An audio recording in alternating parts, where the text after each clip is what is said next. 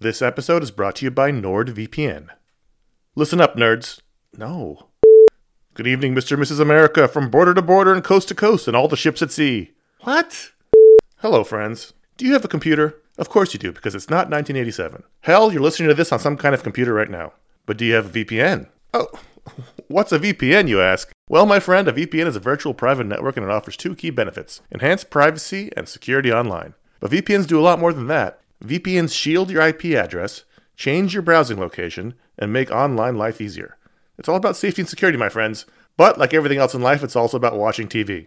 Don't let your paid subscriptions go to waste. I use NordVPN to access my home content while I'm traveling. Wink, wink. Plus, secure your connection on public Wi-Fi in airports, hotels, cafes, anywhere you go when you're traveling. There's over 6,300 servers in 111 countries, and you can find a nearby server for the best VPN speeds. NordVPN is easy to use. Connect with one click or enable auto-connect for zero-click protection.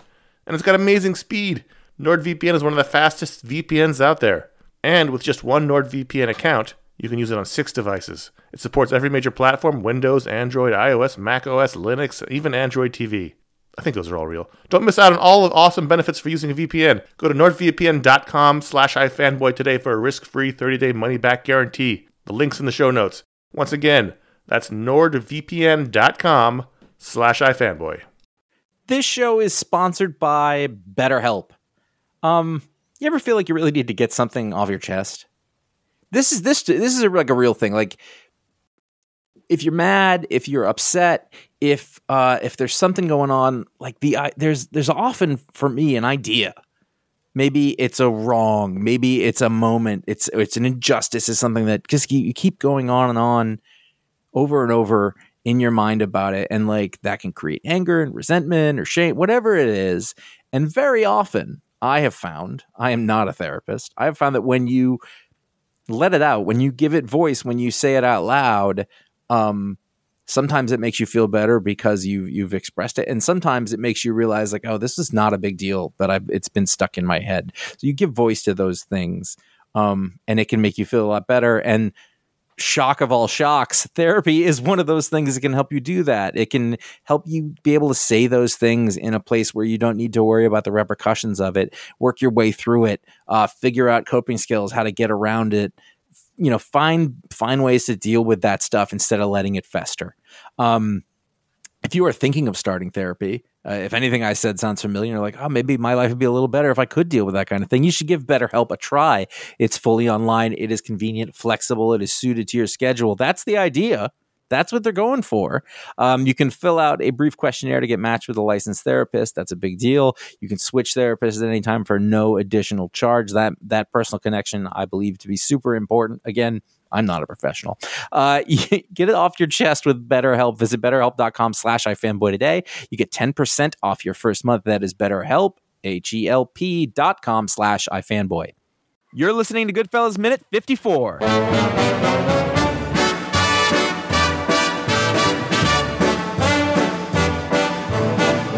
I know I'd go from rags to riches if you would only say you care. Hello and welcome to Goodfellas Minute, the only podcast that analyzes the Martin Scorsese picture one minute at a time. Wow, I didn't expect that. All right. I'm Josh Flanagan. With me is Ron Richards. Hello.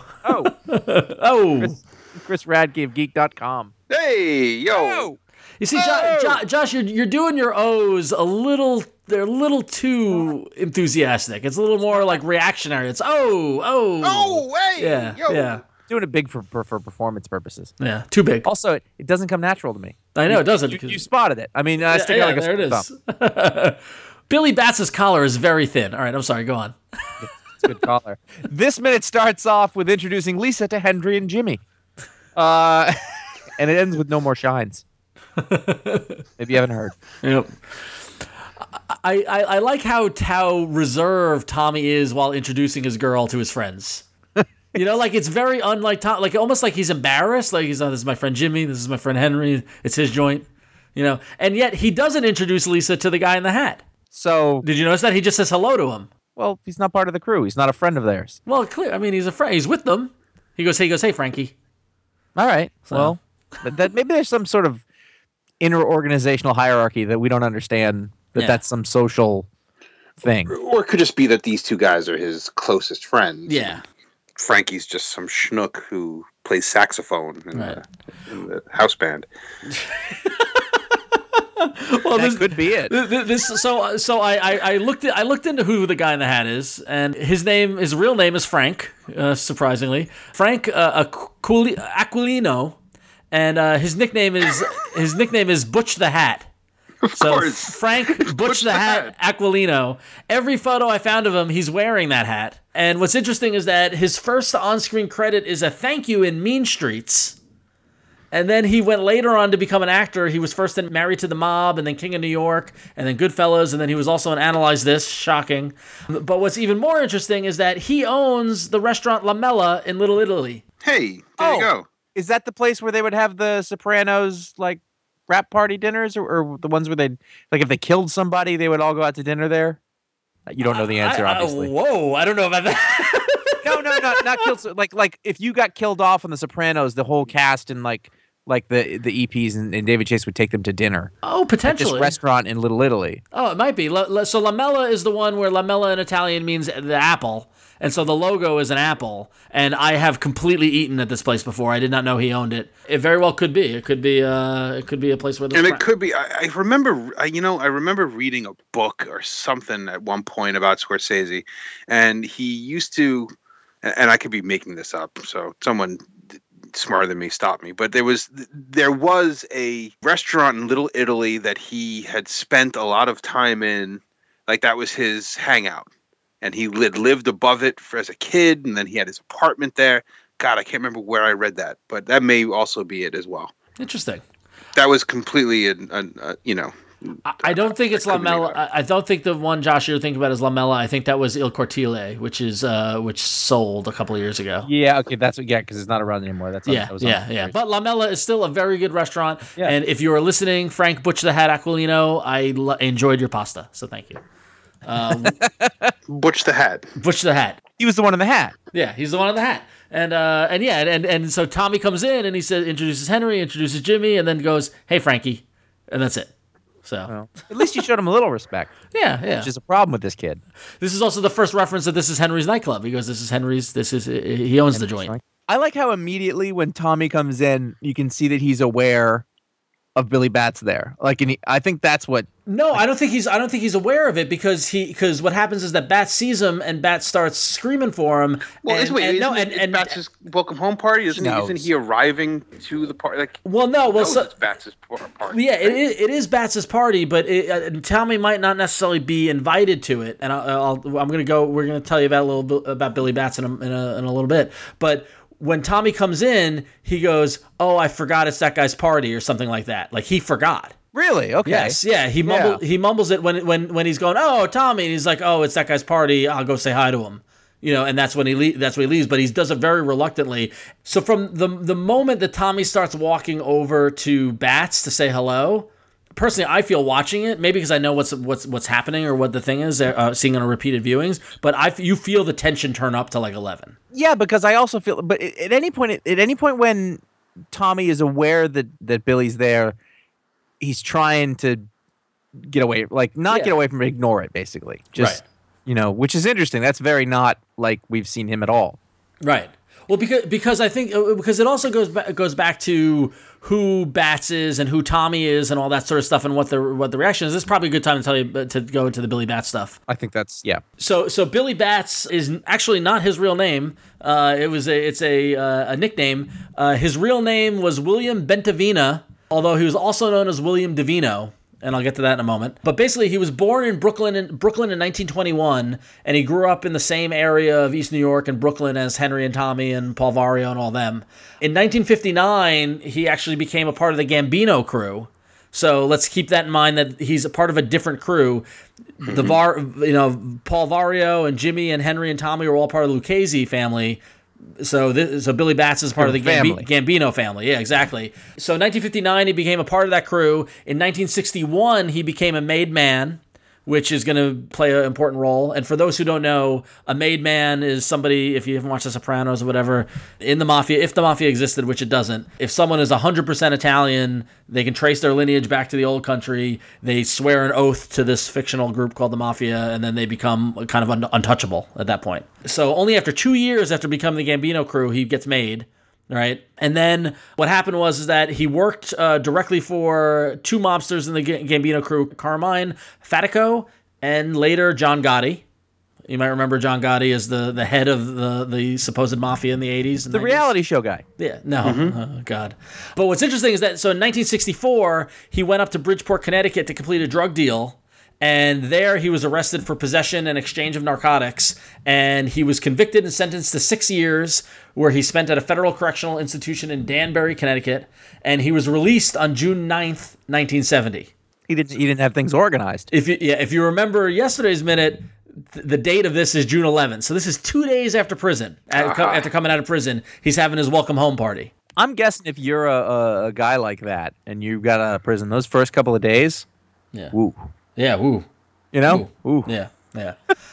So, but what's interesting is that he's born in 1921, right? So by 1970, how old is he? He's 50. 49. He's 50 years old, right? In real life, Tommy at this point in 1970 is 20 years old.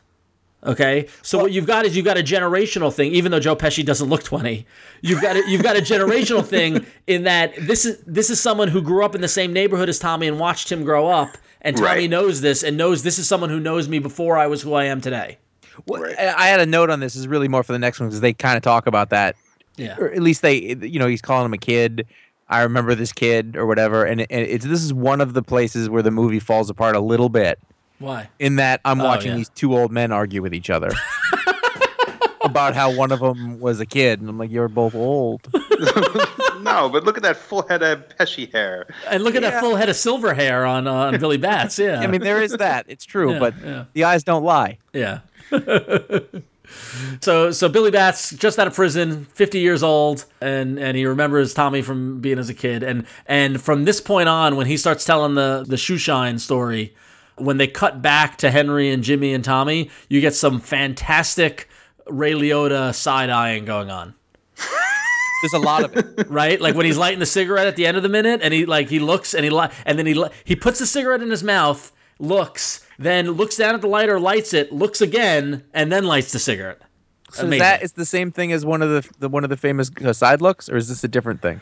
No, it's not. It's not a side look. I'm about to punch, but it's a side eye. It's a I think the side eye that it's kind of that the mayhem sensors have gone off. Yes, exactly. Like things are not going well. Yeah. Both Jimmy and Henry at the end of this minute their body language is projecting like expectation. It's tension. It's totally tension. Like they know, this is not good. Yeah, exactly. Yeah. I like that at one point Billy Batts swears, and then he says, "Excuse my language," because they have the veneer of propriety. Right. Excuse my language. Excuse my language, ladies. Sorry, women. We didn't want to offend your night out here for me. I think that he was he going to bust his balls before Tommy asked him not to bust his balls? No. Okay. I'm gonna vote no. I think what happened was that he sees Tommy come in and sees this kid from the neighborhood. It was genuine. He was genuine, totally, and he's like, "I'm home. I've been gone for 6 years. Come give me a hug. Come give me a kiss. Whatever." And also kiss the ring. And yeah, exactly. And Tommy just looks annoyed, right? Right. And then he says, "You don't have to bust my balls," because honestly, he wasn't busting his balls. All he said is, "I've known this kid all my life." Like, and to be honest, Billy Batts is kind of friendly. Like, I don't really feel as if he really crossed the line. Let's be frank. Tommy's a fucking horror. He's this broken human being who should have been dead a long time ago. Yeah, he's just a miserable prick. I agree, and I don't know if I've ever looked at it like that. He's a mutt. Yeah. Ironically. Oh man. So once again, Tommy's brought everything on himself. Yes. I think so. In this particular case, if all he had done is say, "Welcome home, Billy," hug, kiss, have a great time, and walked away, this whole what's about to happen wouldn't have happened. Yeah. All of it. None of it would happen. He would still be alive today. Well, I don't know about that. But, He would have made it through this part. Yeah. I think that this scene is far more important to and indicative of the film than the funny guy scene, which is so famous. Oh, agreed. Totally. I mean, agreed. it's such an important and it has way more gravity because really now that I'm thinking back, like the funny guy scene actually doesn't need to be there. No, it doesn't. It doesn't. Well, give no, us anything. I think it does. I think it does need to be there because it lays the groundwork for who Tommy is. Well, it's also the roles are reversed in that, like Tommy's a short guy with a funny voice who was been picked on his whole life, who became who he is because he was fighting back. Mm-hmm. Guys like Bats were the ones that would probably tease the shit out of him. So then, he's given Spider a hard time the same way that he's been given a hard time, and now he's faced with it, his past. Very sympathetic to Tommy, who in real life was gigantic. He was a massive man. He's just a straight up bully, which is how I tend to look at it. But you've viewed him with some humanity, and good on you. Exactly. And he cast him as Joe Pesci. That changes a lot for me if I think about it this way. Then, so Billy Batts isn't even. I was just going with the protagonist and thinking, oh, he's the bad guy here. Yeah, no, he's just having, he's happy to be free. He sees a kid from the neighborhood. How you doing? And then the kid from the neighborhood acts like who he is. And Tommy doesn't take that line down. Calls him a mutt. Or who called who a mutt? That's tomorrow he'll call him the mutt. Yeah.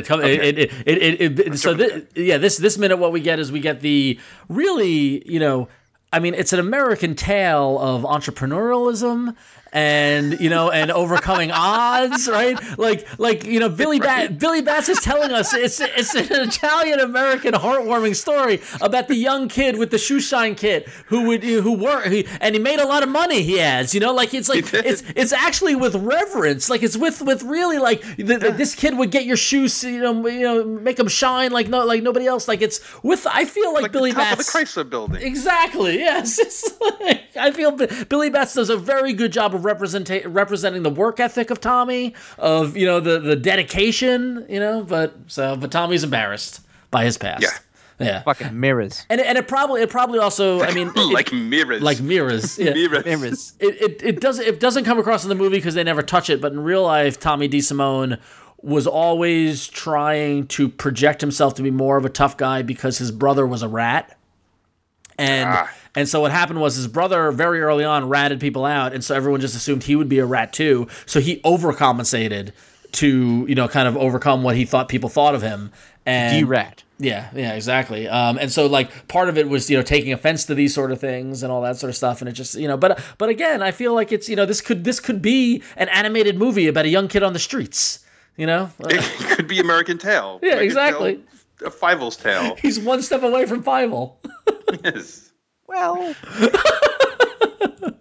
so lobsters, they were best. The American Tail. Unrelated to Tommy, when they cut back to them at the bar, Lisa, Tommy's date, takes a drink out of some green bubbling concoction that I cannot tell what that drink that she's drinking is. It's in a champagne glass, but it is lime green and foamy.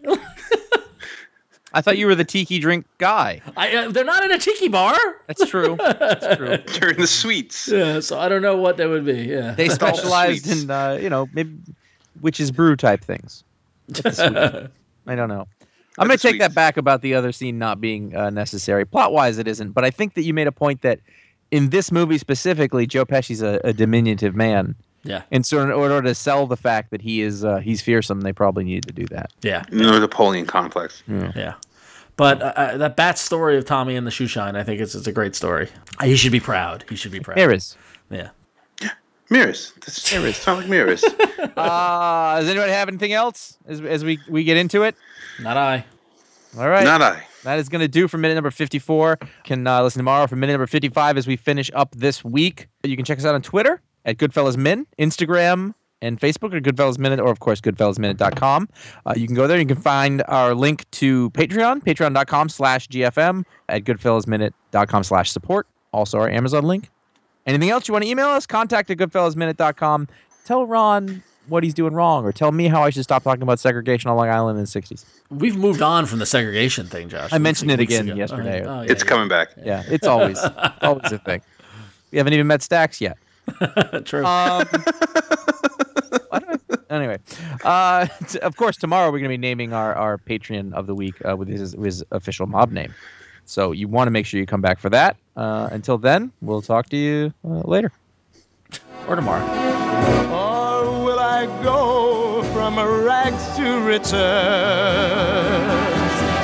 My fate is